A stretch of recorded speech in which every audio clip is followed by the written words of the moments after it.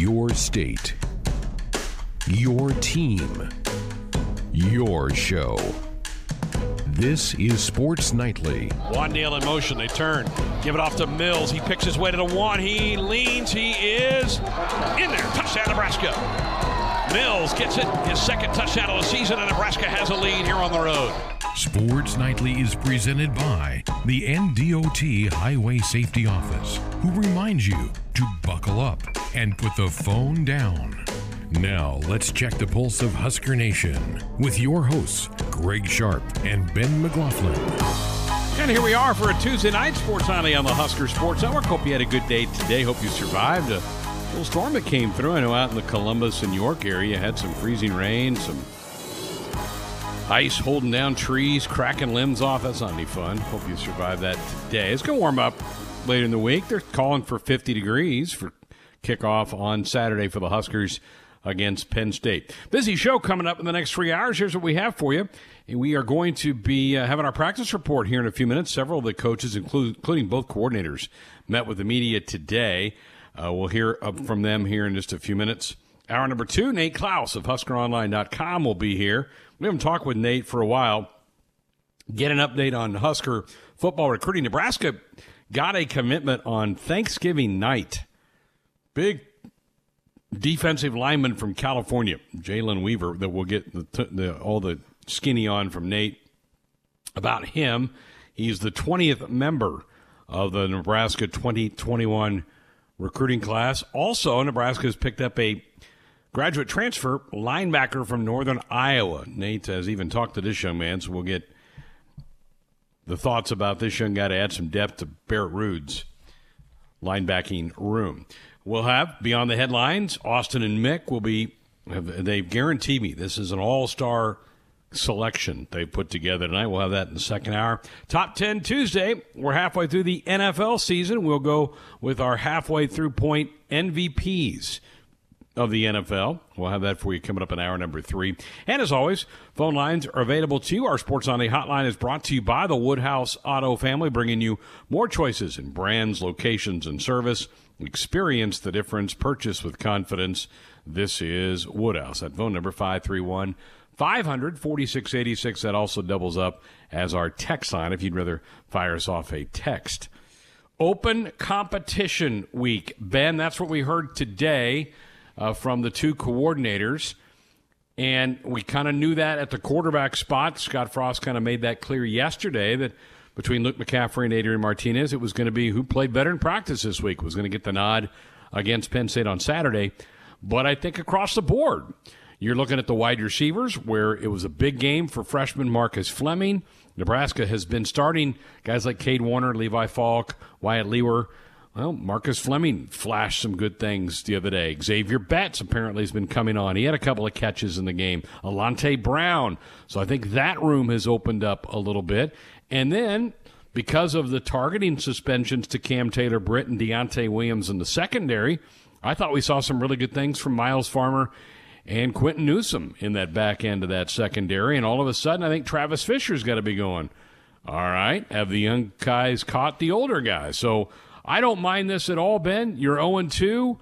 If it was 2-0 and we were cooking right along, I don't think you'd try to disrupt this, but you're 0-2, and in a short season, there isn't a whole lot of time. You're going to have to make adjustments quickly if you feel like it would help your football team. Yeah, I mean, I think the coaches have always said the best players are going to play, and, you know, if you've got guys that are out-producing others, then put them in there and see what they have. Something's got to change, with this program, and as Coach Chinander today, I don't want to start threatening playing time or just start benching players, but, it's time to give other guys reps. Miles Farmer comes in, plays one half, has 2 picks. I think you just got to see what some of these guys can do when they're thrown in there, if the situation calls for it. So I'm all about it. I'm all for it. And even if, we end up seeing the same starting 22 on Saturday, just the fact that some of these positions know they got guys on their tails, and they better be focused every snap. They better not be jumping off sides. They better not be doing any boneheaded plays, or their spot's going to get taken. So I think just the idea that, they've got some guys catching on them and gaining on them in terms of development, that should be enough for some of these older guys to kick it in gear. The first week we talked a lot about Bo Wilson and how we thought Ethan Piper might step in and take his job, but an injury, gave Bo Wilson another shot this last week with Juergens being out, and that's just one example. I think there are a handful of others that you better not be looking over your shoulder too much or you're going to get caught. Well, I love this. Teams that are kind of stuck are ones that go, well, we don't have any other options. These are the guys we got to go with. I think Nebraska has options, and when we go all the way back to summer when we started doing our deep dive in our position breakdowns, we're going, boy, that position's got some depth now. So does that position. So does this position. We're not there across the board. There's some spots, inside linebacker being one of those, that you don't have a ton of depth in there. You're going to have to play the guys that are your frontline dudes. But secondary, absolutely you have depth. Offensive line, absolutely you have depth. And now wide receiver, what you've seen is the young guns have kind of caught the older guys in the program and probably have more talent. I don't know that I'm breaking news here by saying guys like Xavier Betts and Marcus Fleming and Alante Brown are more talented than some of those other guys. And they've now caught them, and I think that's where you have to go. Urban Meyer, I caught him on a BTN show today, and they were talking about Nebraska's offense and the quarterbacks and only scoring 13 points at Northwestern. And he said, he goes, when I look at them, he goes, I don't look at it as much at the quarterbacks as I do he says, I don't know if they have enough playmakers on the outside. And I think that's a fair assessment. Nebraska, that first year Scott Frost was here, he had both Stanley Morgan and J.D. Spielman, and an NFL back in Divine Azigbo. You had options to go do some things. Well, you came into this year with only one guy on the wide receiving corps, and that was Wan'Dale Robinson, that was kind of a proven commodity at this level. Some other guys are starting to develop into that, but I think that's exactly right. I'm putting myself in the shoes, Ben, of an opposing team's defensive coordinator, and I'm like going, okay, what scares him? And you see this all the time in the chalk talks in basketball when you're breaking down the opponent. You're going, which guy could hurt us for 30 tonight or 25 tonight or could make 6 threes on us? Well, if you're a defensive coordinator looking at Nebraska's offense, the first couple of weeks you're going, Wan'Dale, you got to keep an eye on number one. And those quarterbacks can hurt you with their legs because they can take off and go. But you get past that, and I don't know there was a whole lot out there to scare people. Marcus Fleming, Alante Brown, Xavier Betts, and hopefully Omar Manning. Yeah, I think then you start talking about maybe worrying some guys. Yeah, and if you can find a way to, I think Austin Allen too, and I think the way that he's been targeted is someone you at least have to diagnose and figure out where he's at. Greg, I was doing some diving today in Nebraska's drives, and particularly this last week, and you even go back to Ohio State, the one shot Nebraska took against Ohio State was Travis Vokalek down the near sideline. It seems like all the shot plays are going to the tight ends. The one to Austin Allen up the seam that was intercepted was a tight end. They tried a bunch of jump balls in the end zone to tight ends with just 50-50 balls.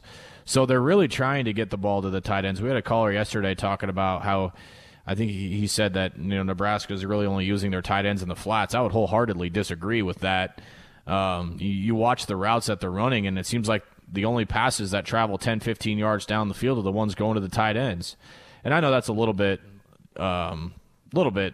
ambitious and maybe over the top. I know we hit some out routes to Fleming, but it seems like they're wanting to take shots, but take shots to those bigger targets.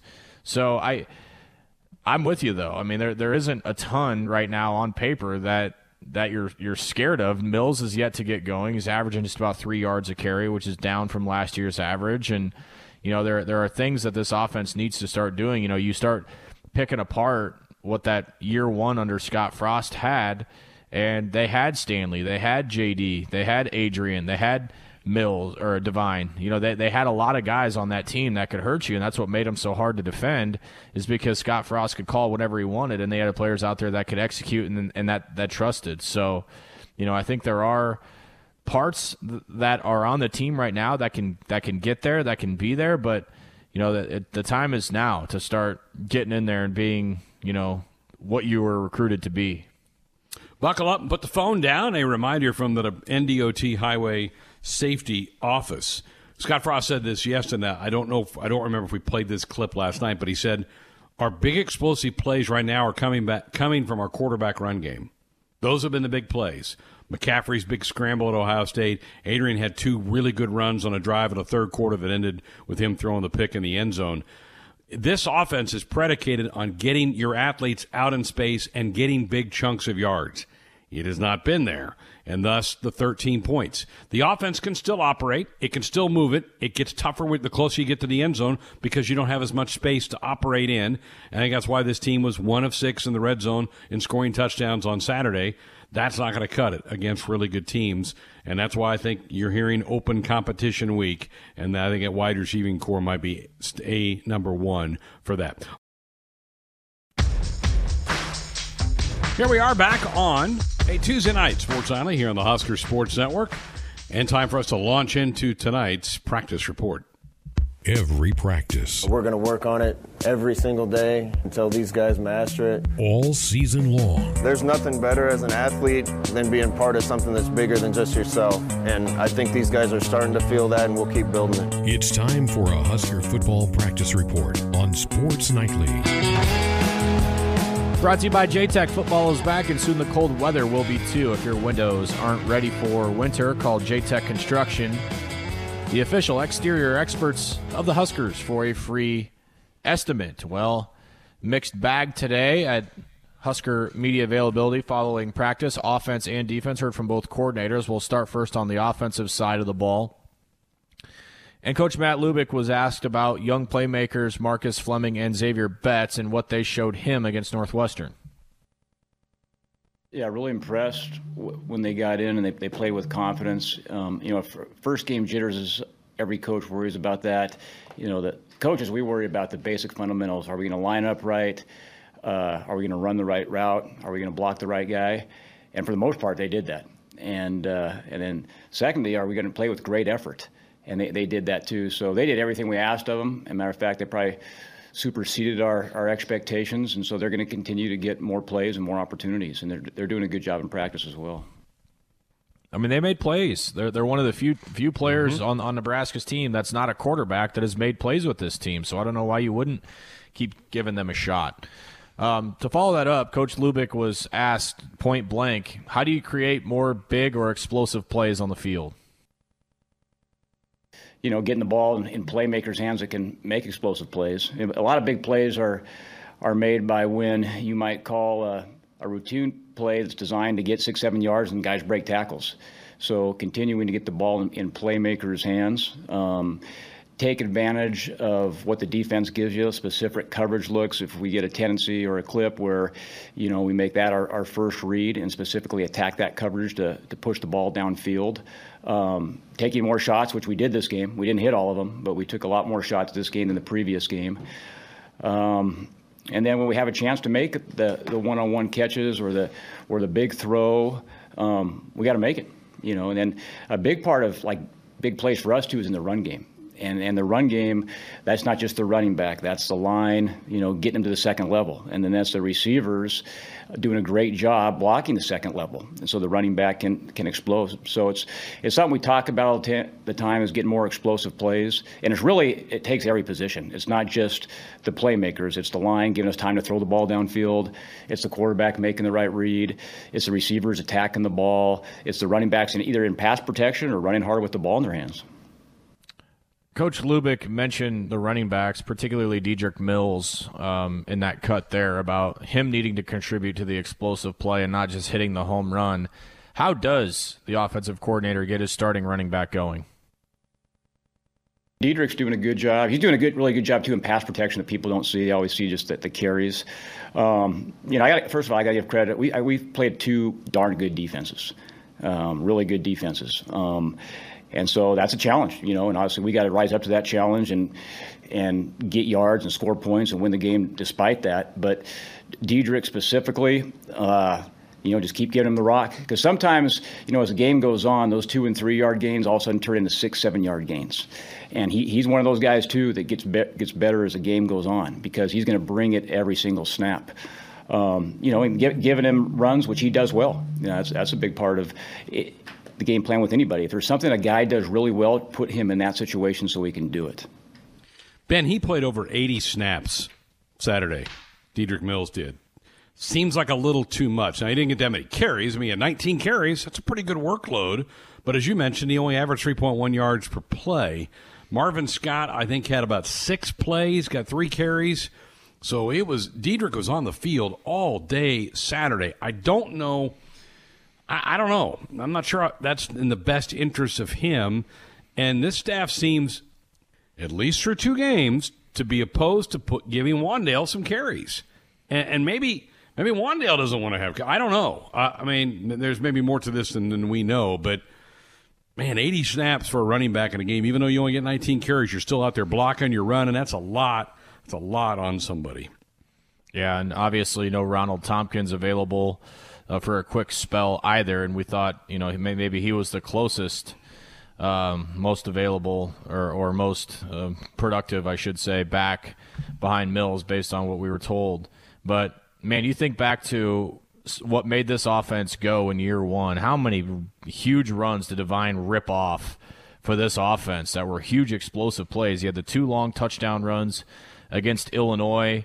Man, you think to really the entire second half of the year, Devine Ozigbo set the tone to the offense. And Mills did that in a couple of games last year, but they're right. The running game has to get going and create some of those huge plays that we're talking about. Well, we've been talking. Go ahead. Before you move on, real quick, the final snap count differential on Saturday was pretty wide. Nebraska had 88 offensive snaps. That's a boatload, right? In a football game. Northwestern had 65. So Nebraska had 23 more snaps of the football than Northwestern. That's a huge gap, and you lose. And won the time of possession by a healthy amount, if I remember right, which is not something that this team does a lot with the way that it's supposed to move. And we'll get to tempo here in a second. But we talked already about competition for snaps and how there are a lot of positions on the field right now, including quarterback, that are open this week. Because really with any position. And right now we have a lot of jobs, not just the quarterback position, that are up for grabs. And so this is an open competition week. I mean, we're starting to make reps equal, which includes the quarterbacks. And just giving guys opportunities, and you can make an argument that you'd like to have a clear-cut one, but you could also make the argument that you want to have 2 good quarterbacks that are ready to play. And so, I don't think it's tough to give you a straight-on answer on that one and it's not just the quarterback position. We've got really good competition going on at the receiver position. We're changing some things at the offensive line. We've got competition at every position.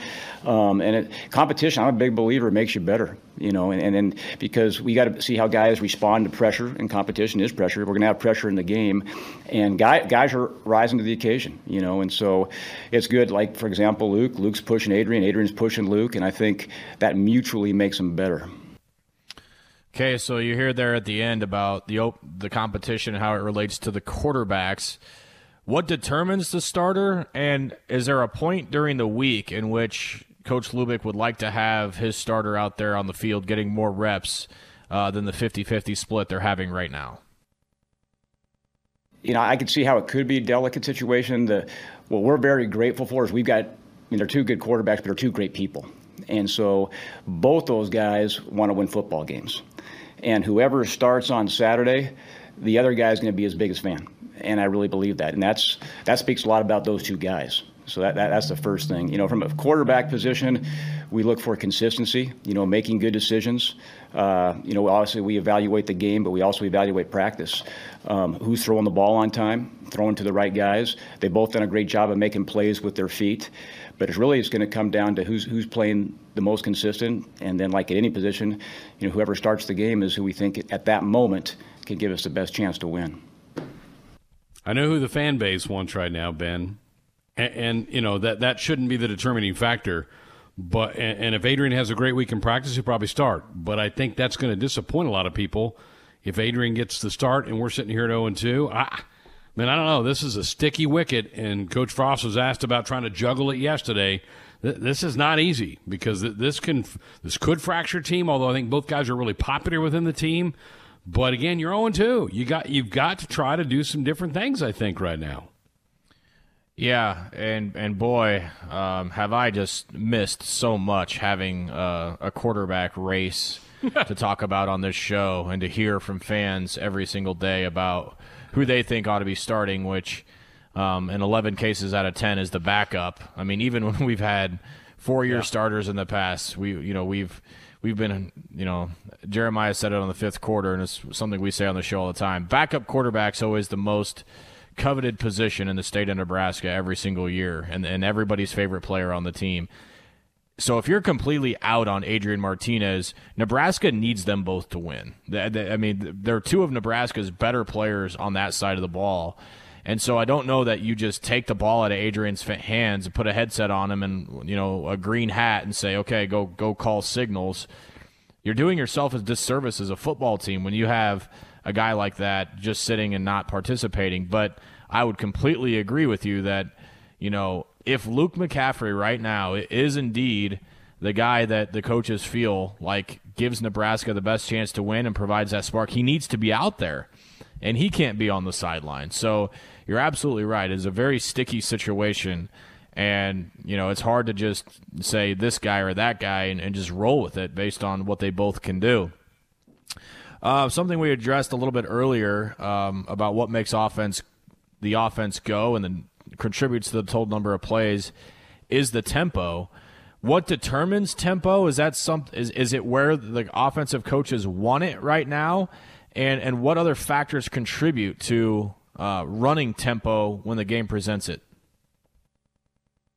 Well, so it's something we practice all the time is our tempo, and tempo is we want it to be a weapon for us. There's so many things that go into that. There's some times where, we want to help our defense out by maintaining the long drive. There's sometimes, we call it the tempo opportunity. This is an opportunity to do tempo because they're doing this. We practice that all the time. I think that's something we can always get better at. Just like anything, there's something you can always get a little better. I think we do a good job still pushing the tempo in practice. We've kind of moved in and out of tempo in games. There's been times like in the last game where we did, especially in the 2-minute drill, where we sped it up a little bit because we had to, and we moved the ball. And part of being able to go tempo is having positive plays. And when you're moving the ball and you have a drive going, it's a lot easier to go tempo. The one thing about tempo, when you have a negative play or you have a false start and then you're behind the chains, you want to get the right play called and make sure that everyone's in the right spot and you're attacking what you want to attack, which tempo doesn't always let you do that. Okay, sometimes it does, sometimes it doesn't. So there's a lot of factors that go into it. Part of it's how does the defense responding to tempo? Is there a weakness the way they line up to a certain tempo formation? So we study that every day, and that's a big part of our game plan is, hey, what can we tempo? When can we tempo? But to do that, you've got to practice it. You've got to practice it, and we've done that all camp and all summer. Ben, in the middle of that answer, he gave maybe the biggest retort to doing it is you do that, but then you jump off sides because your lineman can't get settled in. And it seems to me that when Nebraska, and I have no statistical data, Matt Stats may be able to figure this thing out, but it just seems to me over the last couple of years when we've tried to go tempo is when we get a false start or we get a legal procedure penalty or we get a wide receiver who's not quite lined up right because they're going so fast. That's how it seems to me. Yeah, and the other part of it, too, is when that happens, you're not going to rush to the line and get a play called when it's 2nd and 13. You're just not going to do it. You're not going to waste a down or take a chance of a play not being executed for the sake of snapping the ball 15 seconds early and try and gas the defense. Right. Where if, it's 2nd and 13, you rush to the line, your miscommunication, you throw a ball out of bounds, it's 3rd and 13, you don't complete the pass, you're punting. It doesn't matter how fast you run those 3 plays. It's 3 plays. You're giving the ball right back. So absolutely, there are a lot of variables that go into tempo on offense. Coach Lubick was asked specifically about Wandale, and is it as simple as just handing the ball on jet sweeps? Is it as simple as just diagnosing some plays, drawing up plays for him and running them in the game, or is it more complicated than that? What you said is stuff that we can do, and we got to do more as far as, giving him carries, just different things. And again, giving him the ball of stuff that he does well, and his skill set, he has a lot of things well. He's primarily a receiver, and they've done some things coverage-wise and kind of just game dictations down and distance to, take him out of certain progressions. But that doesn't mean, to your point, there's very simple ways that anyone can understand that we can give him the ball. I mean, he's proven he can carry the ball in the backfield. He's proven he can carry the ball in fly sweeps. And that's something that we talk about how are we going to get, not just Wan'Dale, who's a big-time playmaker, and we got to give him the ball more, but how do we get all our playmakers the ball and what they do? Like both our quarterbacks are pretty good playmakers. How do we get them in situations where they have the ball in their hands and they do? Same thing with the receiver situation. If we have a specific receiver that needs to get the ball in his hands, we think about that in the game plan, and we try to design plays to make that happen. I believe him when he says that, but at the same time, I feel like so much of the offensive emphasis the first two games have been put on the quarterbacks, that they've maybe fallen too in love with Adrian and Luke. Granted, they've been productive at times too, but you've got other guys that can maybe break a game open, that are just kind of waving their arms going up. I can help. It's not. I can do something too, and I think Wan'Dale's one of those guys. He totally is. 4 catches. I think he had maybe 6 targets. That's not enough. And we had the same question posed after the Ohio State game, and we got the same response. Yep, got to get him more touches. Well, it didn't happen last week. So, I mean, hey, you love having multiple guys. I agree with you, though. I think that they've kind of fallen in love with the quarterback run game, and it's worked. We've gotten big plays out of both Luke and Adrian running the football, but man, Wan'Dale's a guy that could take it to the house anytime you get him the ball. If you get it to him in space with this one guy to beat, he can go. All right, let's switch gears, talk some defense with defensive coordinator Erik Chinander. And he was asked about a lot of things in his first question, about things that he liked, things that he didn't like, and tackling. And so his assessment of tackling and things that they did well against Northwestern. Here's what he had to say. There's quite a few positives. Obviously, we created 2 turnovers. We got to start better first and second half. Those 2 drives, that just can't happen.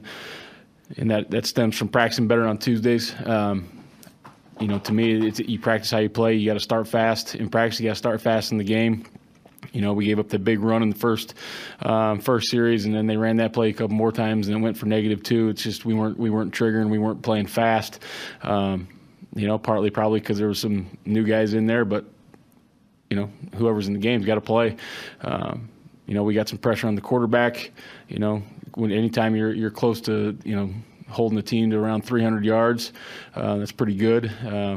We played the run game well after that big run hit in the second half. A couple scrambles, but other than that, defended the run well. And there was, you got 2 turnovers in the pass game. You got some quarterback hits. And I think they had 160 yards passing. So, there's a lot of positives to take. There's definitely some things to correct, and part of that's just starting the game faster in both halves.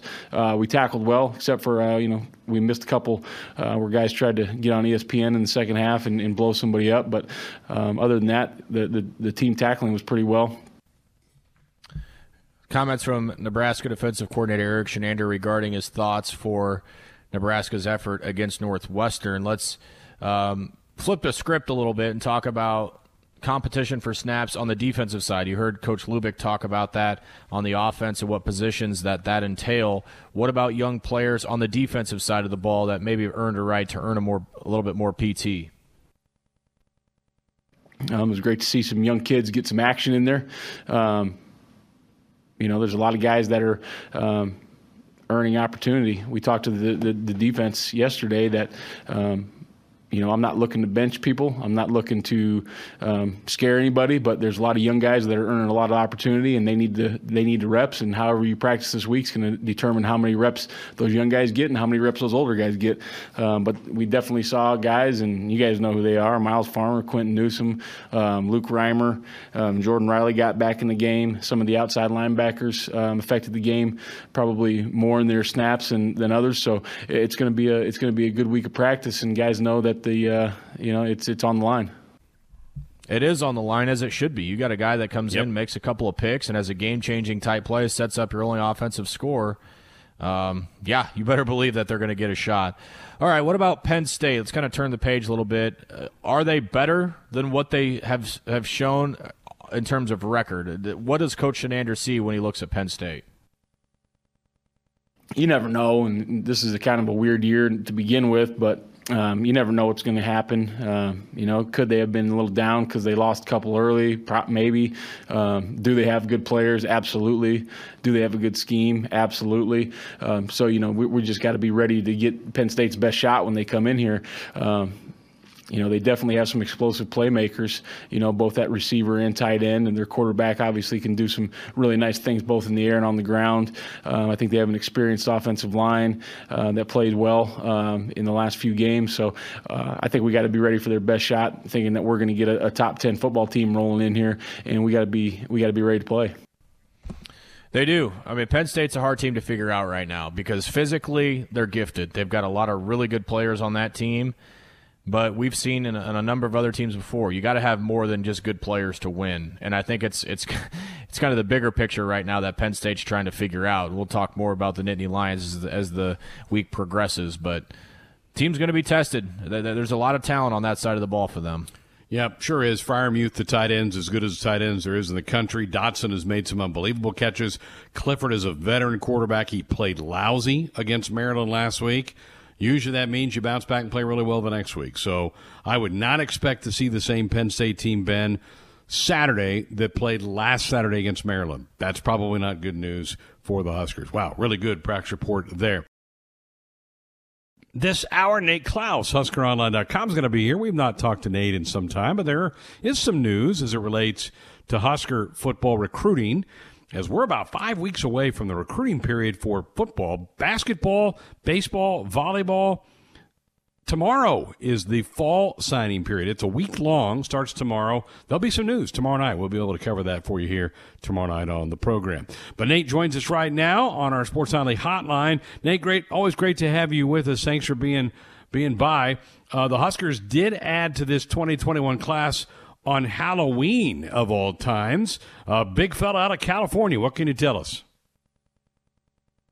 Yeah, it was a big, scary Halloween commit right here. Jalen Weaver, 6'8", over 300 pounds. I mean, this is an athlete that, Nebraska has really kind of tried to target there at that defensive end position. Big, tall, lengthy body there at that defensive end spot. And now that he's committed to Nebraska, it kind of gets that defensive line on the board. Tony Tuioti was the lead recruiter for Jalen Weaver, and a lot of his Northern California connections came into play here, but really just that relationship that Coach Tuioti had been able to build with Jalen is what kind of sealed the deal. And he committed to Nebraska over Arkansas and Tennessee. Indiana was one of the finalists in the Big Ten that he had kind of narrowed things down to. He was someone who wanted to kind of get out of California and experience something new. And he had about 15-plus offers from around the country, pretty much almost every Power 5 conference. So, and some coaches and evaluators that have had a chance to kind of catch up with, in regards to Jalen Weaver, they tell me, that he reminds them of an Eric Armstead type of athlete in terms of size and just where they're at in the same age. And he's somebody who had a terrific career at Oregon and who's doing pretty well for the 49ers. So it was a big pickup for Nebraska. Nate, is Weaver playing right now? What is the status of high school football in the state of California? Yeah, so right now there is no fall football at all in California. Now they are practicing, and they're kind of just starting to get into it because they're going to have spring football. And actually, I think their season is going to start in the new year, and so it's going to kind of be winter football for us, I guess, but more of a spring football in terms of California. But they're able to, or they just were able to start kind of practicing right now, and I think they'll really start to ramp that up here here in the next month or so. But yeah, no typical fall season, I guess you could say, in California this year. Okay, very good. Okay, so Weavers commit the 20th of this 2021 class. Where do you and rivals have Nebraska as it relates to the Big Ten, and where do they sit nationally right now?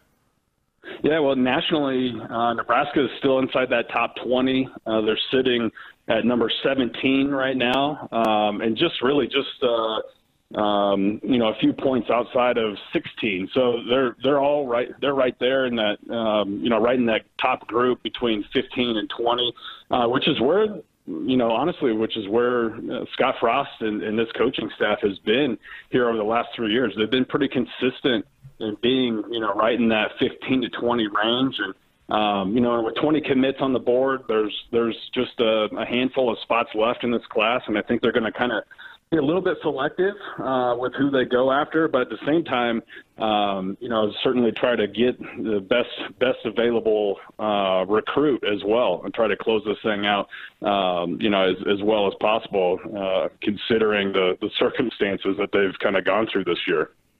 Visiting again with Nate Clouse of HuskerOnline.com here on Sports Nightly on the Husker Sports Network. We're talking about football recruiting.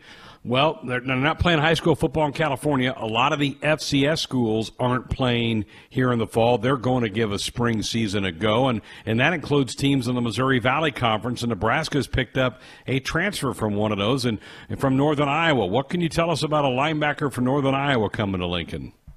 Yeah, this is kind of an interesting addition for Nebraska, at least, especially during this time period. Usually, when you want to start talking about adding somebody from the transfer portal or picking up a grad transfer, that typically happens, closer to the end of a semester, let's say December or even May or June, but.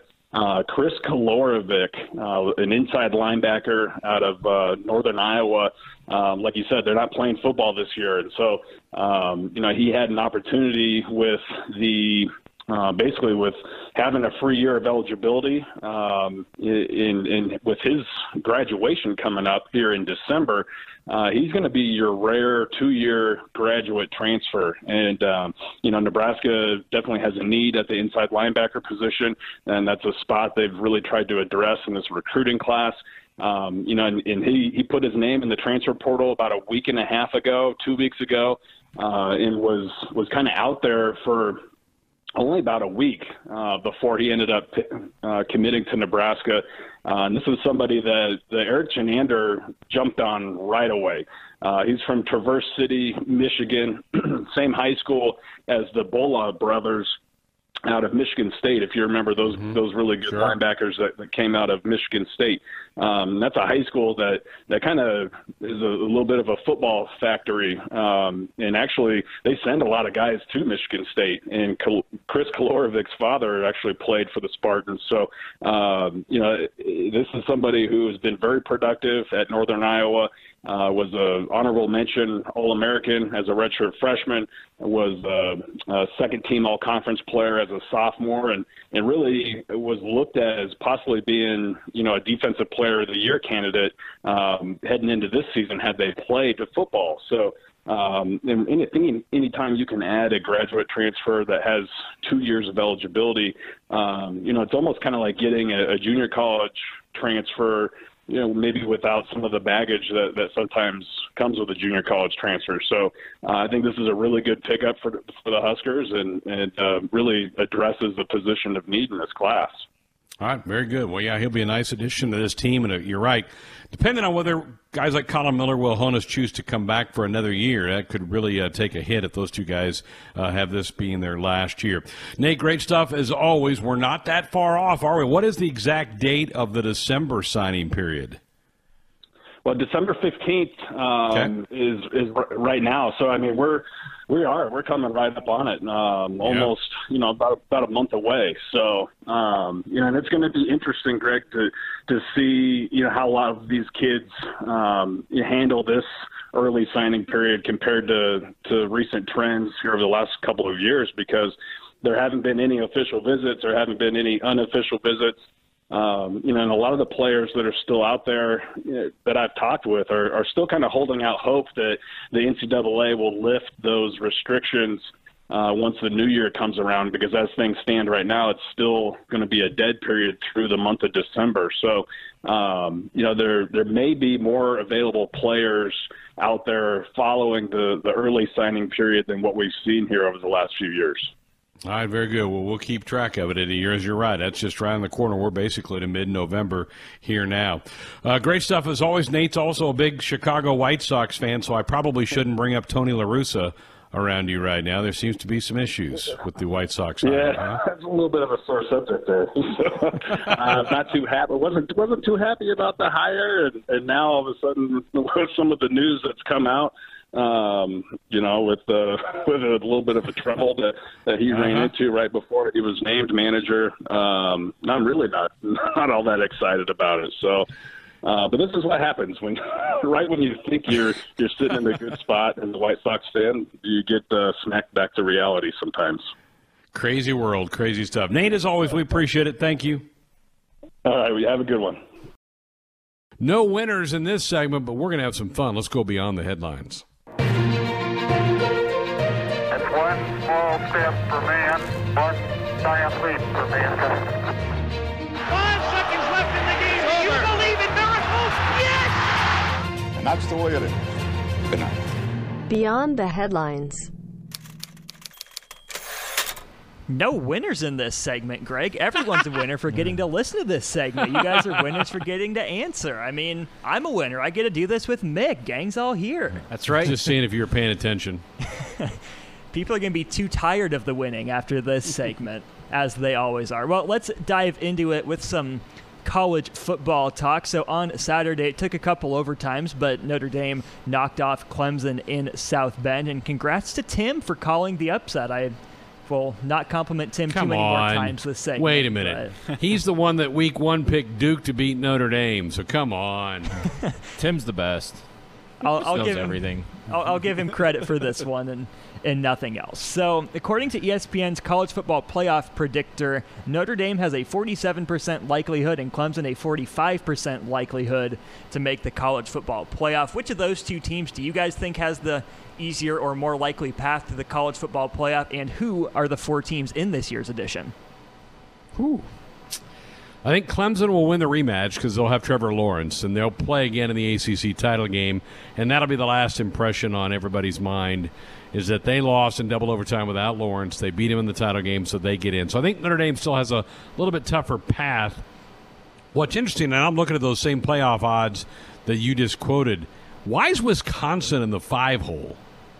I don't get that. I mean, they're going to end up having at most 7 games. I just don't know that I see somebody taking them. I don't know why they're in the 5-hole, but Bama, Ohio State, Clemson, and I'm going to give Oregon a shot. I'm going to put Oregon in my 4 spot. Pac-12. Man, before last week, I would have really considered Georgia because I thought that defense was good. My opinion has since changed. Might be the Gators. Could be the Gators. They're really playing well. If they can stay out of the COVID trouble, they may have an issue. But I'm going to roll the dice and say the Cincinnati Bearcats get in. Ooh. So I'll have the big 3, and I'll roll with Cincy. Luke Fickell against his old alma mater in the college football playoff. How about that? Wow. Cincinnati, the first group of 5 team. You heard it here first, folks. You did. The Gators probably get beat by Bama in the SEC title game, right? You would think so. Probably what happens. Yeah. All right, gentlemen, it's Fall Masters Week, and one of the traditions, unlike any other, are unique stories, unreal highlights, and pre-tournament drama as the golfers make their way down to Augusta and play their practice rounds. This year, it's hard to imagine anything topping Jon Rahm. The Spaniard hit a hole-in-one on his practice round yesterday, and today hit another absurd hole-in-one on number 16. If you haven't seen the clip yet or know about the tradition on number 16, he skipped the ball across the water. Took about 3 skips, bounced to the back right edge of the green, and tracked all the way across the putting surface to the front left pin location. On top of that, it's his birthday. Talk about a hot streak. What are some of the most truly out of this world plays that you guys have seen in sports? I mean, you take situation out of it, just a feat on its own, maybe is the most incredible thing I've ever seen. Yeah. Ever. Like in any sport ever. I mean, it is that stupid of a shot. Like, it's one of those things where it's like you're messing around and, it's kind of like that water bottle craze where you flip the water bottle up and it lands on its head. I mean, times that by like 1,000,000, and that's what happened. I mean, it's just one of those fluke things that he could stand on 16T and hit 1,000 balls and never do that again. Right. I mean, it was just that crazy of a feat. I mean, there's been some crazy like football catches that I've seen. I think the Jim Edmonds catch that he had in center field, sure, where he's diving backwards. Gary Matthews Jr. had a catch with the Rangers where he literally all in one motion just scaled the wall, jumped up, and robbed a homer. Like, some of those things are just, like, by themselves, the situation would never call that for the greatest play ever. But just standalone, situation out of it, are some of the most incredible things you've ever seen happen on a sports field. Lot of guys got it on the green, skipping it across the lake. That's pretty cool how they do it.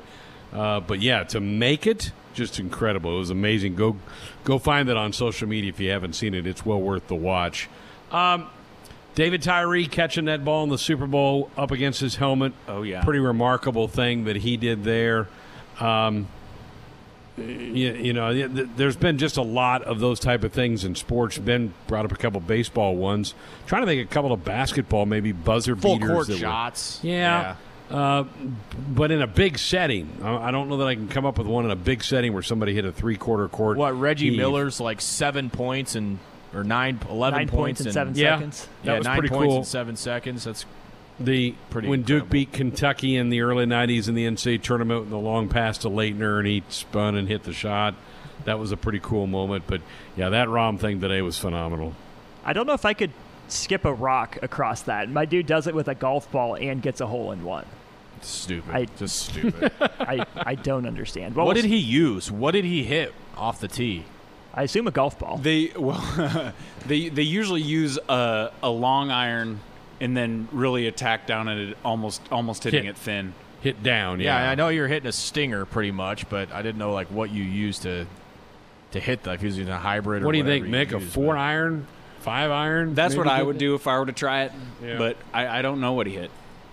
By the way, when is our scheduled tee time, Mick? Is that? Are we on to next year now? Has the window closed on this opportunity to go play around in golf? We are open year round as long as the weather's good enough, so it counts on the sun. All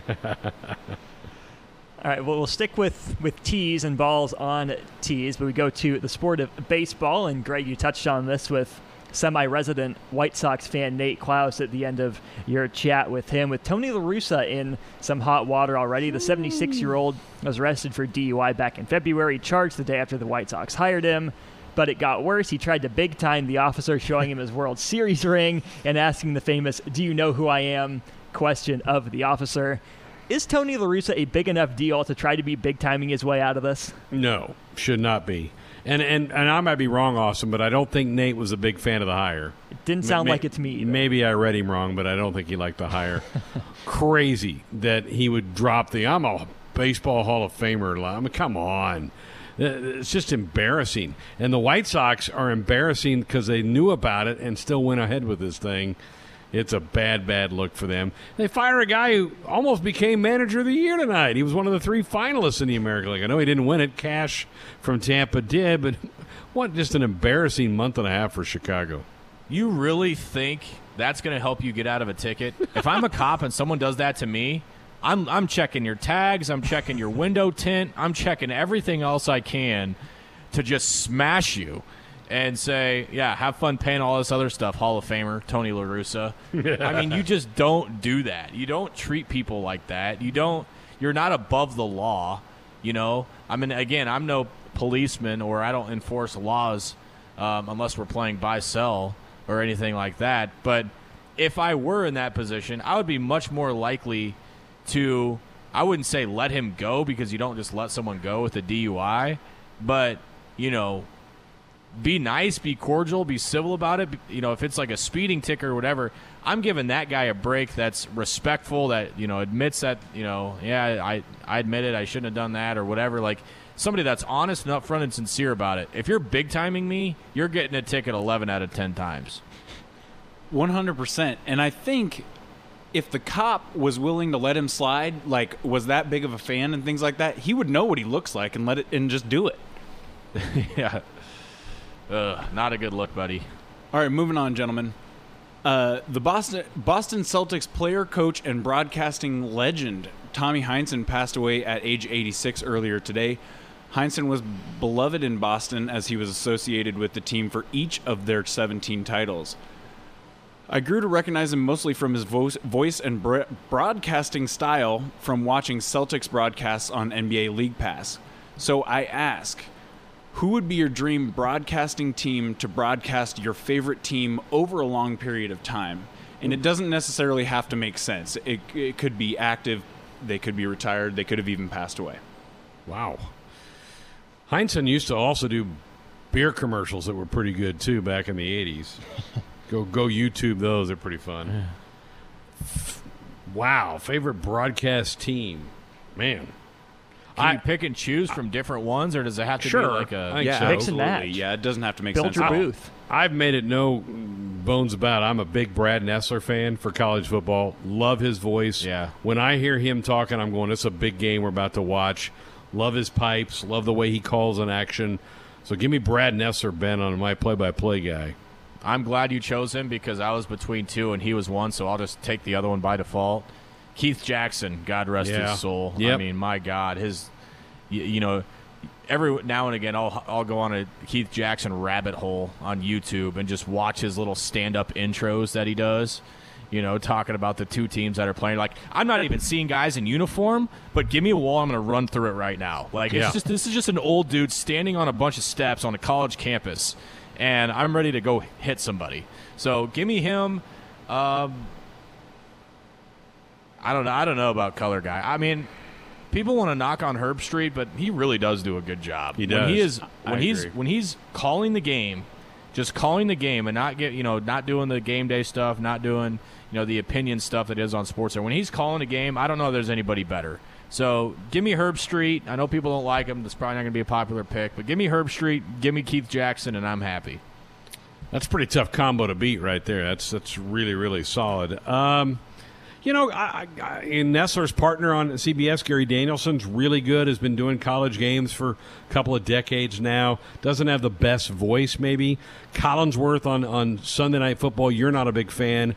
I kind of like Collinsworth, but he tends to really pump up everybody. Everybody's really good. That's what made last Sunday night so great, is because those teams were so terrible and awful, he couldn't do it. And he almost embraced it, You're watching those two teams, in a pillow fight, and you could tell Al Michaels just wasn't having any of that matchup, But yeah, everybody's the best ever to ever do it, to Collinsworth, and that just drives me nuts. How about this pair? Go ahead, Nick. To be fair, it was like a 28-point game when he finally stopped talking about how well Tom Brady can do in comebacks and things like that. So. The Cowboys and Eagles game was just wretched comedy. Listening to Al Michaels call that game. A pairing of Keith Jackson and John Madden. That would be pretty good, right? That'd be those two guys. It'd be entertaining nonetheless. Give me Kevin Harlan and Tony Romo. There you go. You're taking Nance away, huh? Look, I love Jim Nance, but Tony Romo was solid, but it's like I really liked Tony Romo when he first started, but ever since this whole Swami thing has completely gotten to his head, now he does it every single play. He's sitting there trying to call what's going to happen, and it just gets so annoying. The other thing about it is he's always running over Nance. Yeah. Nance can't ever call the game because Tony is sitting there, blah, blah, blah, blah, blah, safety this, cat corner this, watch the blitz, blah, blah, blah, and the ball's in the end zone, and Nance is like, and a touchdown for Denver. It's like, let the guy call the game. All right, well, we'll stick in the NFL, and we'll also stick in the Northeast, and also with quarterbacks. So a little bit of verisimilitude between these two topics. So last night, former NFL quarterback Matt Castle went on NBC Sports Boston. Ben, you know where I'm going with this one.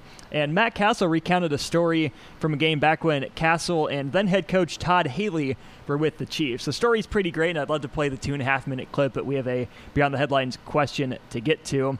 But someone on Twitter posed this question in response to the video, and I'm absolutely fascinated to hear your answers, Chiefs fans.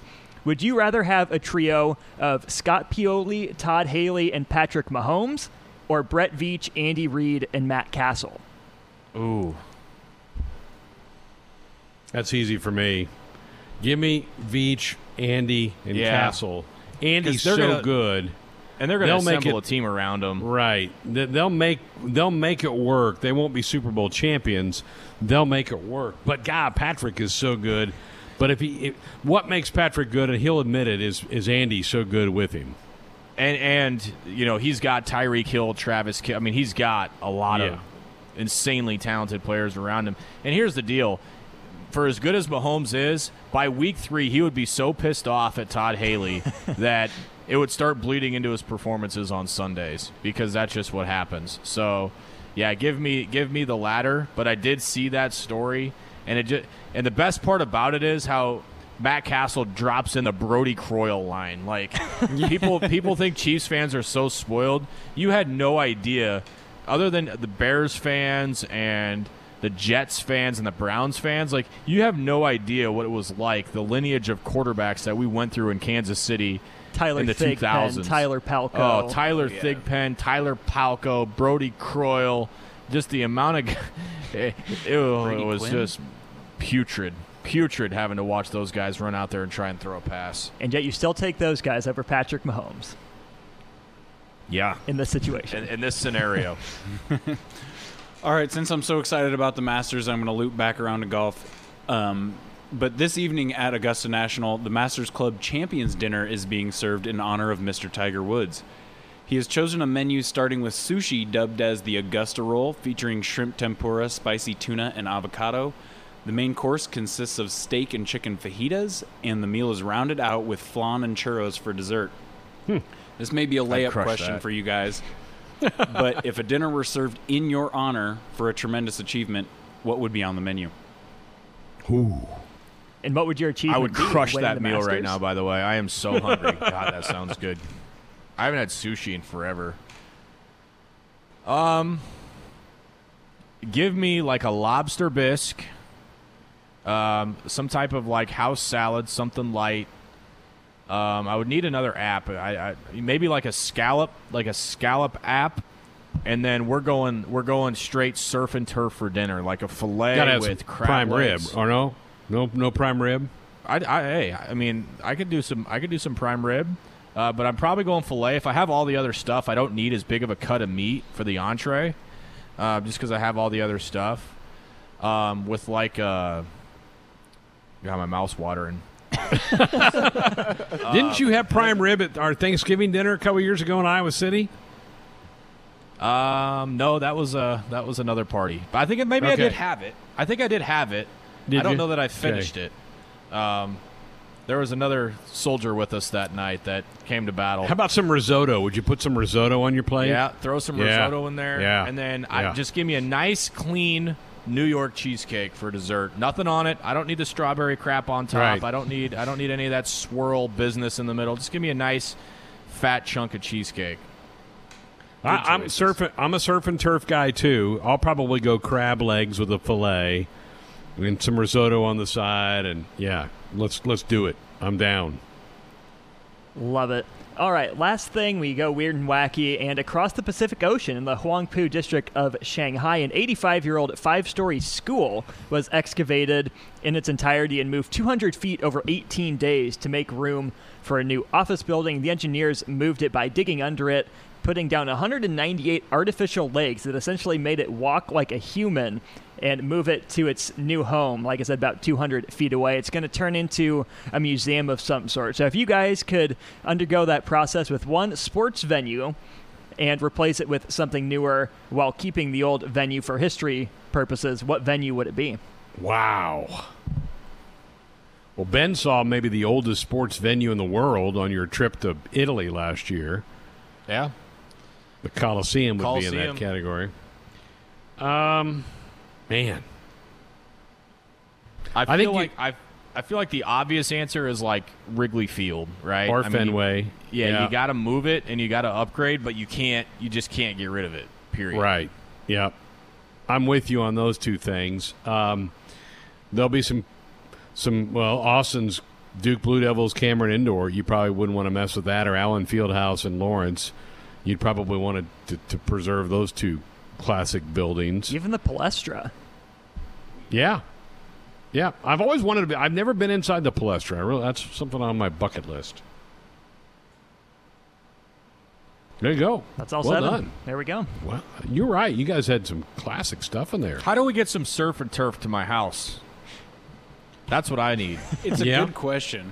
I think Red Lobster's on DoorDash. Mick, give me 3 guys to keep an eye on this week at the Masters. Who you got? Who you like? Okay, Colin Morikawa is playing in his first ever Masters, but I think he's hot and he's got the play style to get into it. Ben's going to hate it, but Bryson is absolutely going to bomb this course, and he's going to make for a lot shorter shots than everybody else is hitting. And I actually like the way that Francesco plays the Masters, even though he's not your typical player. Did you hear Bryson's quote? Bryson's quote was, okay, it's a par 72, but for me it plays as a 67. Yeah, he thinks he's really tough. I honestly can't stand him, but he is leading golf right now. He is truly spectacular. I think only one time in the last 60 years as a first-timer at Augusta won, so that would take Colin out of the mix for me. Hard to pick against DJs playing so well. John Robb's doing that kind of stuff today. He's been on fire the last 3 or 4 months. Those would be 2 guys near the top for me for this week, so it'll be fun.